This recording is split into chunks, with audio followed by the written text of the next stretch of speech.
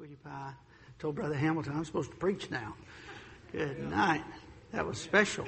Beautiful. Beautiful. And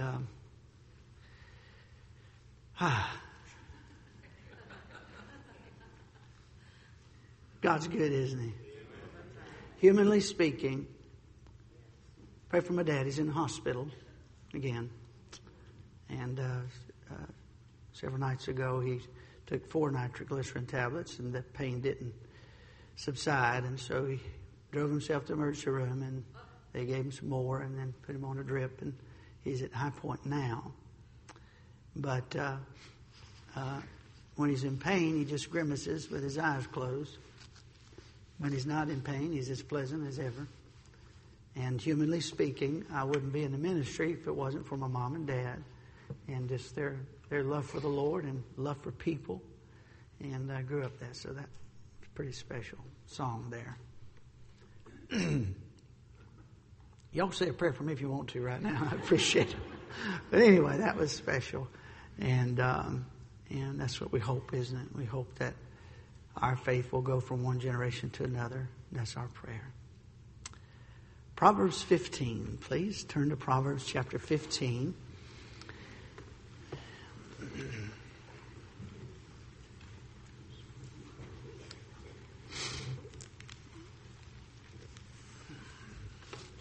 Verse number 22. Proverbs 15 and verse number 22. Just the one verse will be our text this morning, and I'd like for us to read it together. And of course, out of respect for the Word of God, I'll ask you to stand with me. This will be not the only verse we'll quote this morning in the message, but the only verse we'll read together. And this will be the text for this morning's message. Proverbs chapter 15 and verse number 22. And if you would join me in reading aloud together, please. Without counsel, purposes are disappointed, but in the multitude of counselors, they are established. The Bible said without counsel, purposes are disappointed. Purposes, things that we purposed to do, things that we anticipated doing, planned to do, intended to do. And so these are things that we expect to do. And the Bible says that there are times when those purposes or those expectations are disappointed. And I want to talk to you about the soulish area of your life this morning. Man is made in the image of God as a 3-part being. Body, soul, and spirit. And the body, of course, communicates physically. We're hungry in our bodies, we're weary in our bodies, and so forth. And then there's a spirit part of a man. That's the part that's awakened when you got saved. Ye who were dead in trespasses and in sins hath He quickened. That word quickened means to bring to life. Hath He quickened. Those who were dead, their spirits were dead, unable to communicate with God, unable to understand the things of God. Bible didn't make sense to them. They got saved and their spirit was quickened, was brought back to life. Your spirit died with Adam in the Garden of Eden and you inherited a dead spirit. But when you get saved, your spirit comes back to life. Amen? And that's why the saved man has a new set of desires. Now, unfortunately, he still lives in the same old body.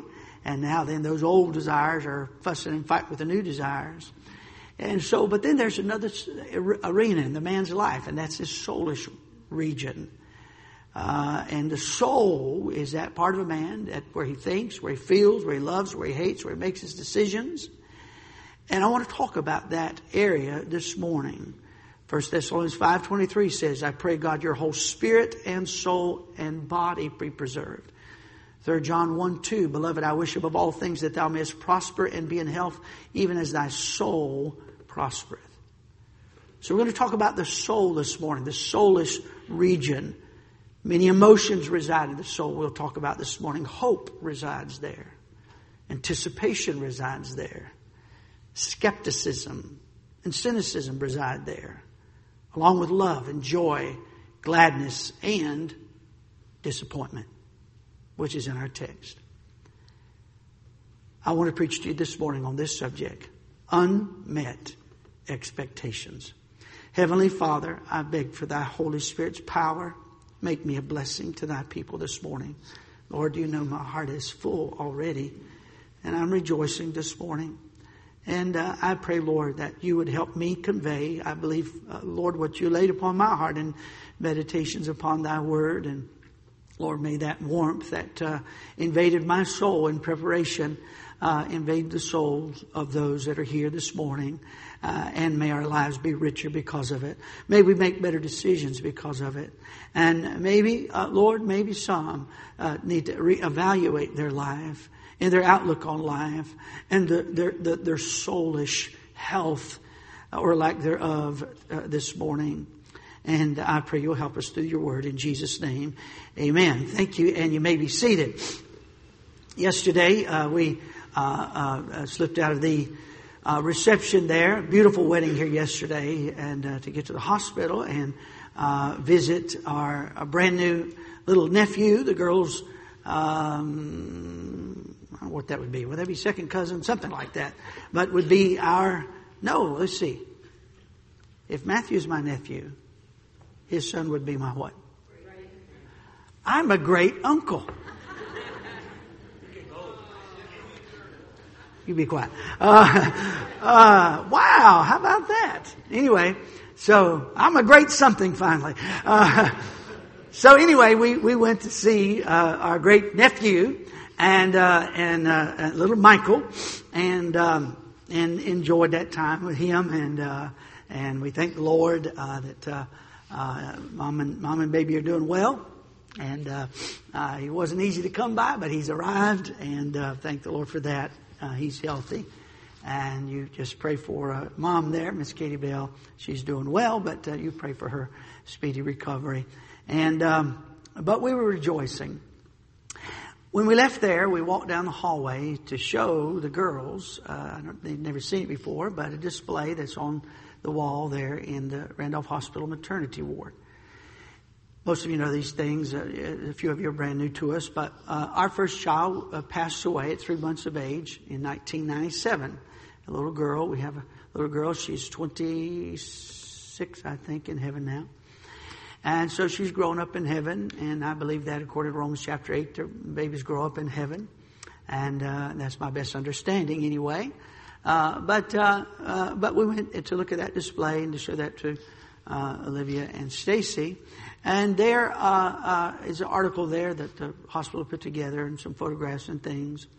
And the Lord opened a door after Abigail passed away.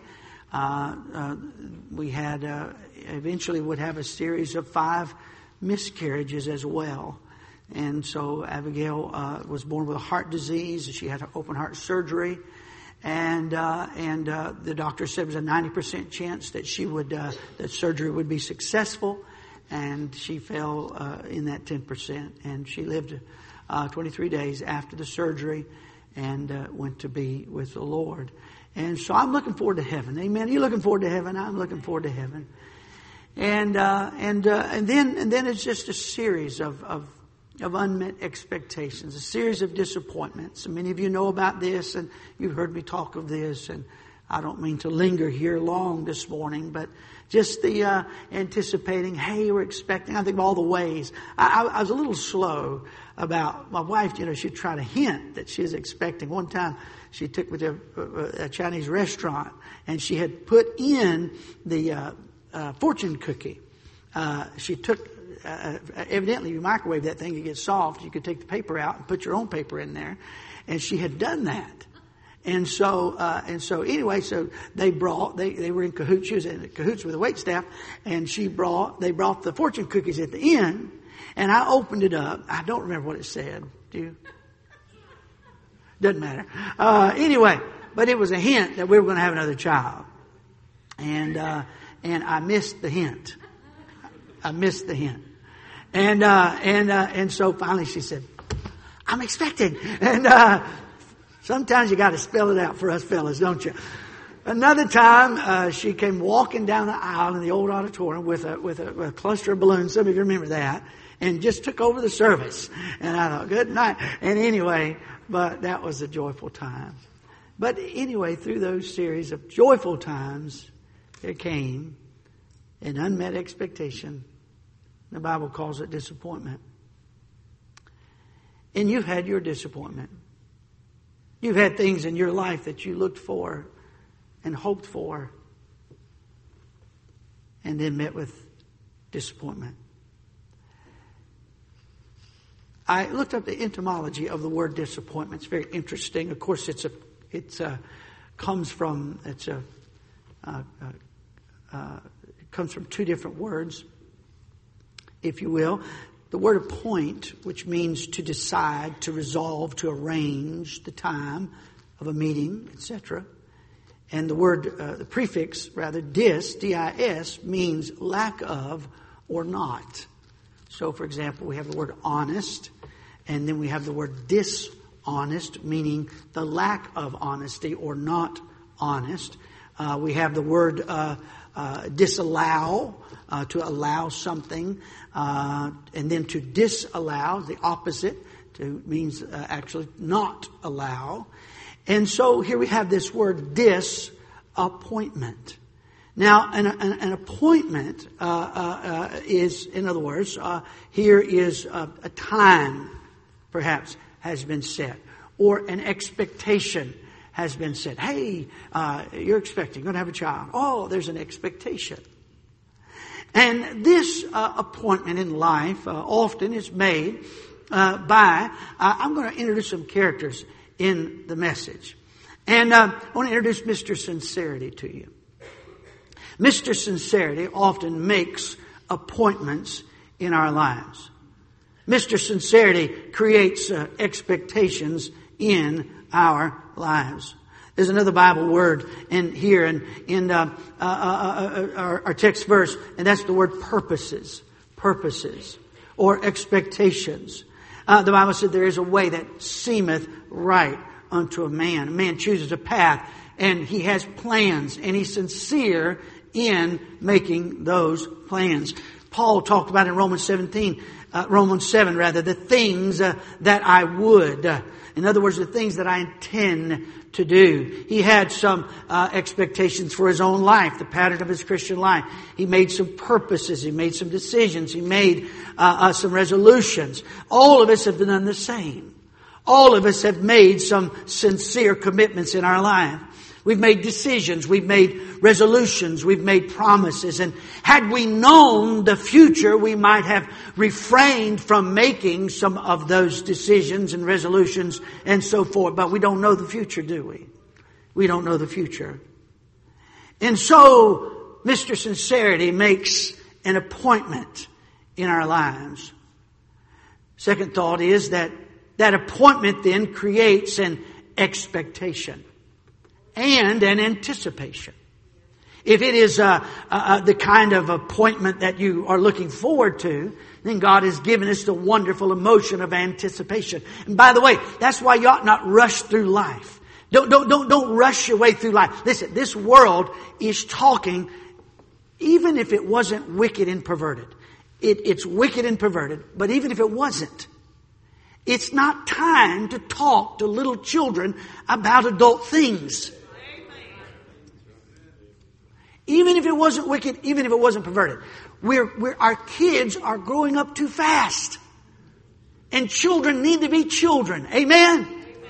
Children need to be children. Children don't need to be looking at adult pictures. Little girls need to be playing with dollies still. Amen? Little baby dolls. Amen? And children, little boys need to play with Tonka trucks. Amen? And Lincoln logs. Amen? And dig holes in the backyard. Amen? And climb trees. Amen? And fall out and skin their knees. Amen.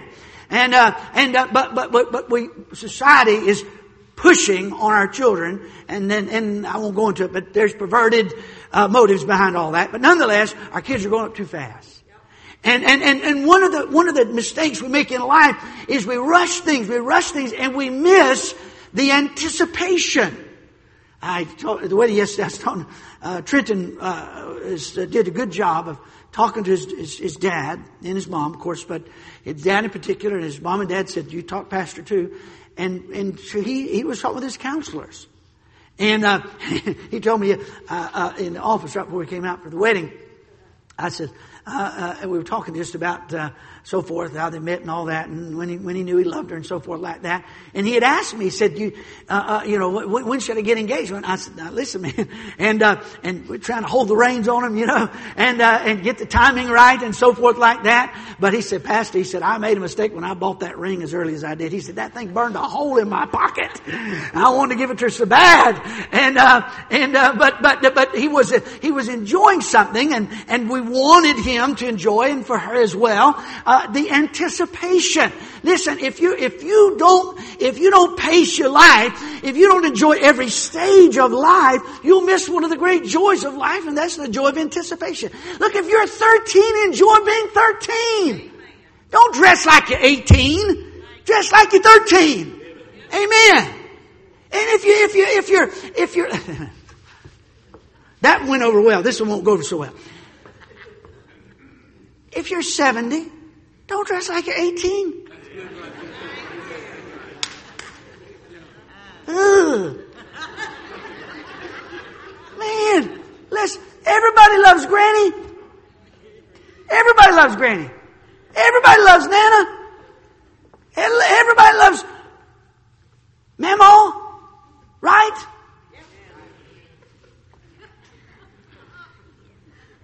But Memo, who fancies herself 29 and fishnet stockings and... you said, what are you saying? I forgot what I'm saying. I'm saying, listen, enjoy the stage of life God has given you. Enjoy where you are in life.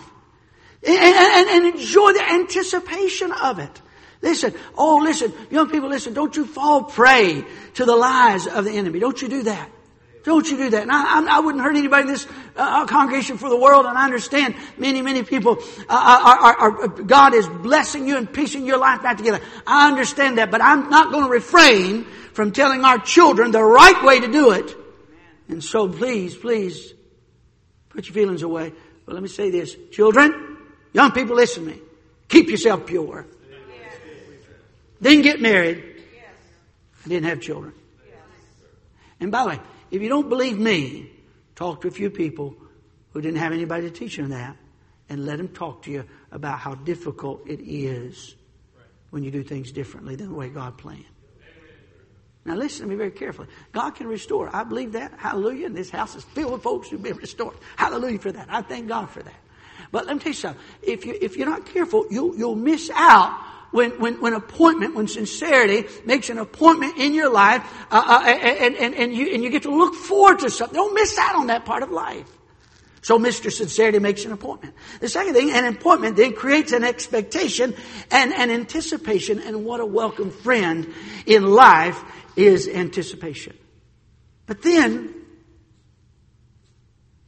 the little DIS is introduced into our life.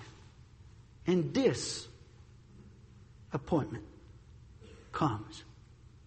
Disappointment is when that expectation is not met. Proverbs 13 says, hope deferred maketh the heart sick. But when the desire cometh, it is a tree of life. When that desire, when that expectation is met, it breathes life into us. But unmet expectations can literally zap the life out of you. In Genesis 15 verses 1 through 6, we have the story of Abraham. He has just come back from, the Bible calls it a slaughter. Abraham had 300, he was a very wealthy man, and he had a household of 300 men who served him in quite a business operation. And his nephew Lot, who had reared as his own son, was captured. He and all of his family and all of his things and so forth, and was taken kidnapped. He was kidnapped. And Abraham armed all of his servants in his house. He said, fellas, put your plows away, so forth, and get you a sword, get you a weapon. We're going after my nephew. And they went after, and the Bible, it was a miraculous. They came, they fell upon him at night, unexpected. And the Bible says it was a great slaughter. The kidnappers had not killed anybody by the grace of God. And every bit of it was restored. And Abraham comes back after that in Genesis chapter 15. And the very first time the two words are introduced in the Bible, they're there dozens and dozens of times throughout the Scripture. But the first time is in Genesis 15. And the Bible said Abraham got back home and God came and said, Abraham, fear not. Now, I think some of you who have been through traumatic events will understand that. In the middle of a traumatic event, I think about some of our men that have been to war that sit among us this morning. And in the middle of those traumatic experiences, your body surges with adrenaline, for example, and God gives you what you need to get through that. But how many have come back? Oh, how many have come back? And fear overwhelmed them, and disappointment grows into discouragement and depression. And how many have been taken in an untimely way since they came home. And I think that's why God came to Abraham. He said, Abraham, don't be afraid. Abraham was sitting down. Abraham wasn't in the action. Abraham was home and things were quiet. And some unmet expectation was revealed. That's Genesis 15:1. In Genesis 15:2, you know what Abraham brings up? God comes and said, Abraham, don't be afraid. And Abraham, here's what he brings up. He said, I still don't have a son. You promised me a son. I still don't have a son. I got Eliezer. He runs my household. He's chief operations around here. I still don't have a son. You promised me a son. Now wait a minute. Abraham is at a dangerous place. God knows what's going on in his heart. God came to him and said, don't let this fear overtake you, Abraham. Be careful, Abraham. Be careful. Your soulish region right now is the grief, the sorrow, the things that you're feeling right now. Be careful right now, Abraham. And Abraham, almost with an angst to God, says, "You promised me a son, and you haven't answered that promise yet." Abraham has an unmet expectation. He said, "Lord God, what wilt thou give me, seeing I go childless?" Jephthah's daughter went through this. Her father, through a rash vow, left her to be a virgin the rest of her life. She would never marry. The Bible tells us that her friends came to bewail her virginity, meaning that she would not ever marry. I think about this story, and I've told it many times. I'm in awe of it, quite frankly. Mrs. Rhonda Brown, Dr. Larry Brown's wife, Miss Rhonda, she was a widow. Dr. Brown was a widower. Both of them in the service of the Lord. Their spouses served the Lord faithfully for many years. And Miss Rhonda Brown, her and her husband served the Lord faithfully. They were godly children who've gone on for the Lord, are serving the Lord. But they never owned their own home for years and years. They never owned their own home. And finally, after 25 plus years of being in the ministry together, God let them get a little piece of land, and they bought a prefabricated house, and they were having it set up, and they were scheduled to move in the very next week, and she was going to finally live in her own home and have her own place. And she was excited about it. And literally a week before they moved in, her husband dropped dead of a heart attack. And she never lived in it one day.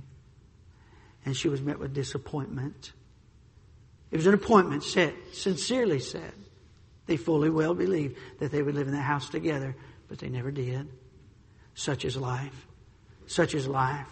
And so Mr. Sincerity makes an appointment. And that appointment creates an expectation or an anticipation. But then this appointment comes. And that expectation is not met. So when that expectation is unmet, and when Mr. Disappointment comes knocking, number 4, now I have a choice. I have a choice. Appointment was made. Disappointment, not appointment, not meeting an appointment. An appointment created an expectation, a day, a time, if you will, a place. We expect an event in our lives, and we're anticipating some future joy in our lives. Some of you anticipated a lifetime with your children. They were taken. And disappointment came as an unexpected visitor. And disappointment knocked on your heart's door. Now we have a choice. I can invite disappointment in as a guest in my home, the home of my heart. I can ask him to have a seat in the front room. I can say to disappointment. Why don't you take my favorite chair? It reclines. Stay a while. I can compel disappointment to stay over for the night as my house guest. Even go so far as to add a room on the back of the house where we can stay all the time. I can call all my friends and tell them about my new house guest. I can even make a t-shirt that announces my new house guest's disappointment. I can talk about my new guest. But if I do this, and disappointment moves in with me, and I bring him in as, if you will, a member of the family, then disappointment will begin to grow up in my house. The home of my heart, if you will. And disappointment doesn't just stay little. We're all amazed, aren't we? How quickly our kids grow up. But disappointments grow up too. And disappointments grow into discouragement. And discouragement eventually grows into depression. And life is dark. And hope and joy seem gone. Sincerity says, let's make an appointment. Let's make an appointment. Our text verse speaks about Mr. Counsel.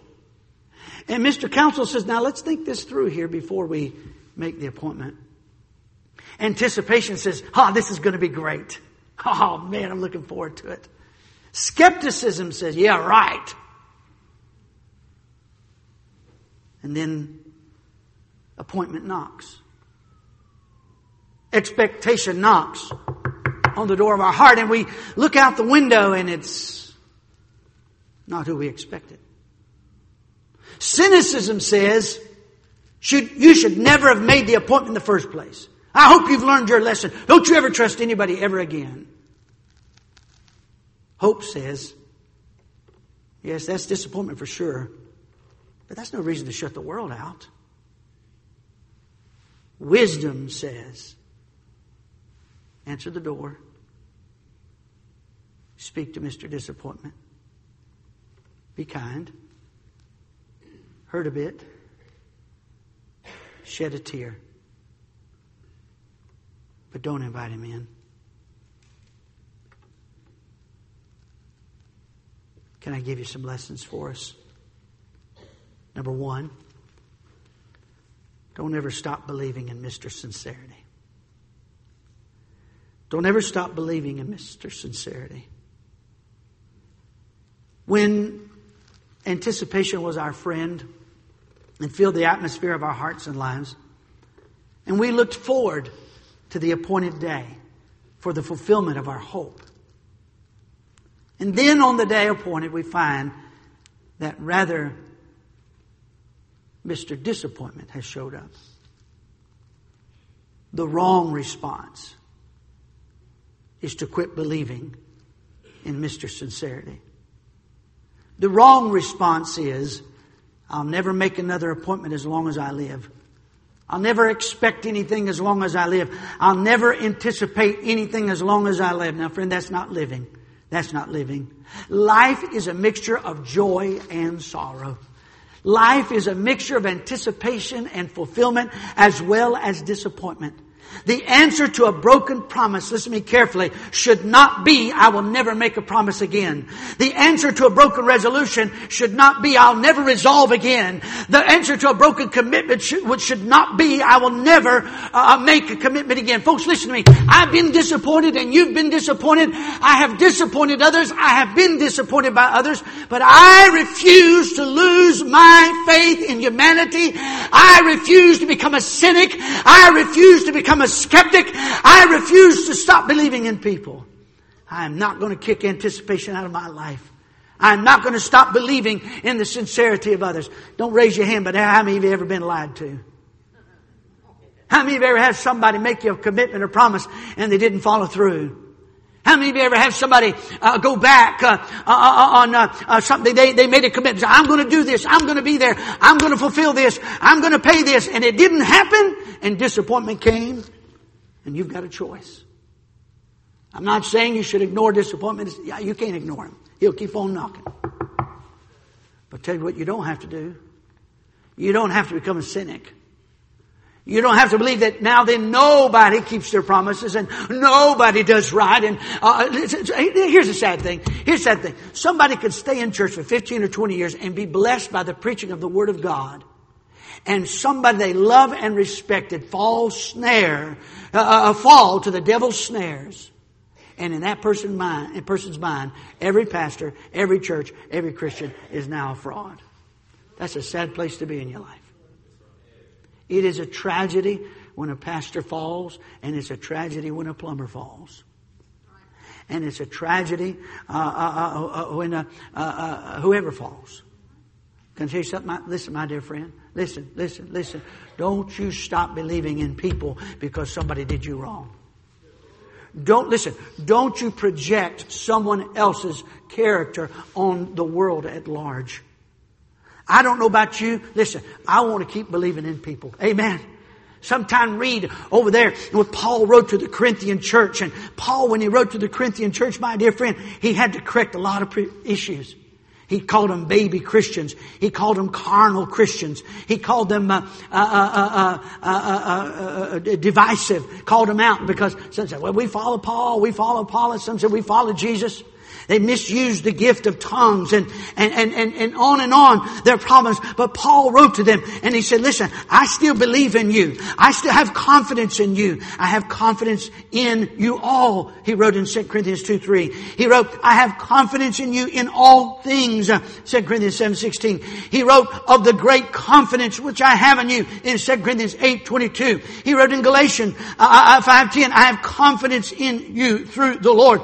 And to the church at Thessalonica, and we have confidence in the Lord touching you. Philippians 1, he wrote to Philemon, having confidence in thy obedience. And Philippians 1:6, being confident of this very thing, that he which hath begun a good work in you will perform it unto the day of Jesus Christ. Listen to me. I'm not justifying. Somebody let you down. Somebody disappointed you. Maybe it was a leader. Maybe it was a neighbor. Maybe it was a boss.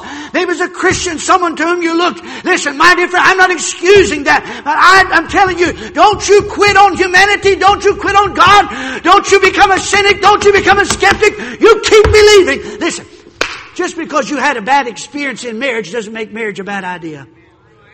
And just because you had a bad experience in church doesn't make church a bad idea. It's still God's idea. He still loves it. He still nourishes it. He still cherishes it. It's still a good idea. And so, sincerity came. Made an appointment. And then Mr. Disappointment showed up. Number 2, let me say this. Don't be crushed by Mr. Disappointment.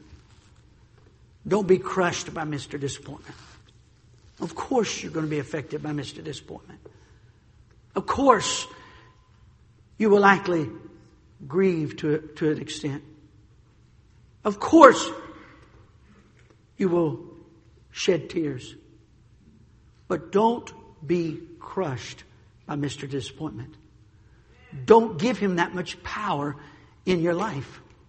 God made us emotional creatures to feel pain and pleasure, sorrow and rejoicing, expectation and disappointment.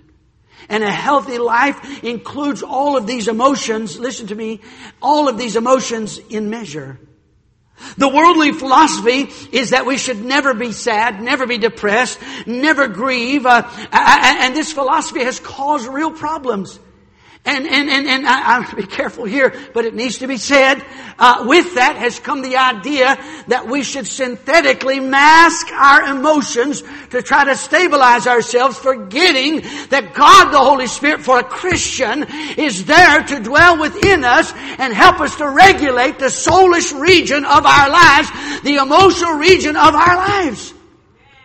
On several occasions in our disappointments, very sincere medical professionals have come to my wife and offered her a prescription. And her answer each time was, thank you, but no thank you. God is giving me His grace. Can I tell you something, my dear? Listen, I'm not trying to be your doctor, but here's what I would like for you to do. I'd like to be your pastor and say, walk in the Spirit and do not fulfill the lust of the flesh. Listen, before you try to short circuit some difficult emotion that's in your life, get on your face, get in prayer, get in the Word. Don't try to do this on your own. Listen to me. Maybe there is some help medically for you. But listen, it ought to be temporary and it ought not be what you rely on. You ought not rely on the bottle. You ought not rely on dope. You ought not rely on the medical profession. You ought to be on your face and in the Word every day crying out to God like David did, like Abraham did, and saying, oh God, my God, I need you. I need you. And that God whose Spirit comes to live inside of you when you get saved will help to regulate your emotions.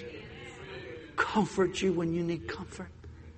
Sustain you when it seems like you can't go on any further. Don't be crushed by Mr. Disappointment. Now I say number 3. Make sure you give joy and gratitude the biggest rooms in the house. Amen. Hey, you want a good house guest?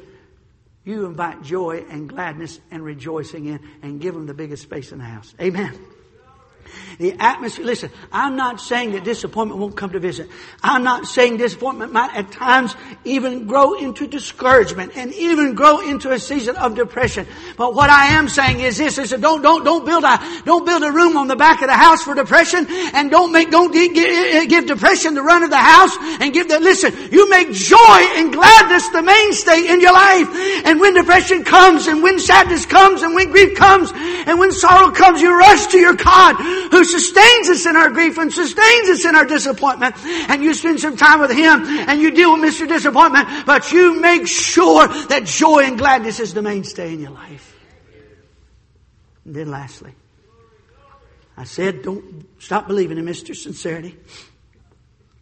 Number 2, don't be crushed by Mr. Disappointment. Number 3, give joy and gratitude the largest rooms in the house. And by the way, before we get to the last thought, don't forget the point of this verse, our text verse. Let me read it to you again. Without counsel, purposes are disappointed. Hey, listen, before you make those appointments, check with Mr. Counsel first. You kids, somebody said, well, my parents are trying to control my life. No, it just might be that your parents have learned some things, sometimes the hard way, learned some things. And a little appointment with Mr. Counsel would help you from facing disappointment down the road. Last thought. I said, number 1, don't stop believing in Mr. Sincerity. Number 2, don't be crushed by Mr. Disappointment. Number 3, give joy and gratitude the largest rooms in the house. And then lastly, remember that God always keeps His appointments. You know what a promise is from God? It's an appointment. Amen? It's an expectation. And guess what? God will never disappoint us. Amen? People disappoint us, yes. I'm in this message, I'm trying to say, don't quit believing in people. Don't quit believing in people. But the finest people you'll ever meet, the finest people I've ever met are human and frail, and we're made out of the same dust that everyone else is made of. Listen, I want to believe in people. I want to have confidence in people, but I also realize that I will meet with disappointment when I put faith in people. I understand that. But the greatest thing, the thing that sustains me in the darkest hours of my life is that I have a God who is never missed an appointment. He's never met me with an unmet expectation. He always comes through. God who cannot lie, the Bible says. Now abideth faith, hope, charity, the Bible says. God comes through. I think about Hannah. Hannah wanted a son. And she prayed and promised God. She was misunderstood in her grief and sorrow. Even God's servant Eli misunderstood her. But she said, no, I'm praying, believing God for a son. And God gave her that son. Amen. And Samuel was greatly used of God. God always keeps His promises. He says, my grace is sufficient for thee.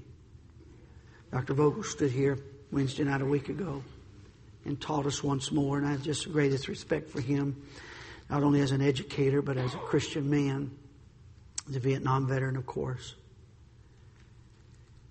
And every man in this room, if you've not done so, you ought to read his book, Growing Up in Vietnam. We have copies in the bookstore. And when I got hold of that book, first time I got hold of that book, I carried it with me. I got to the stoplight. I'd try to read a paragraph while I was waiting for the stop light to change. Somebody toot the horn. I got to put the book down. And it might have been you tooted at me. I don't know. It was one of those books I couldn't put down. Now listen carefully.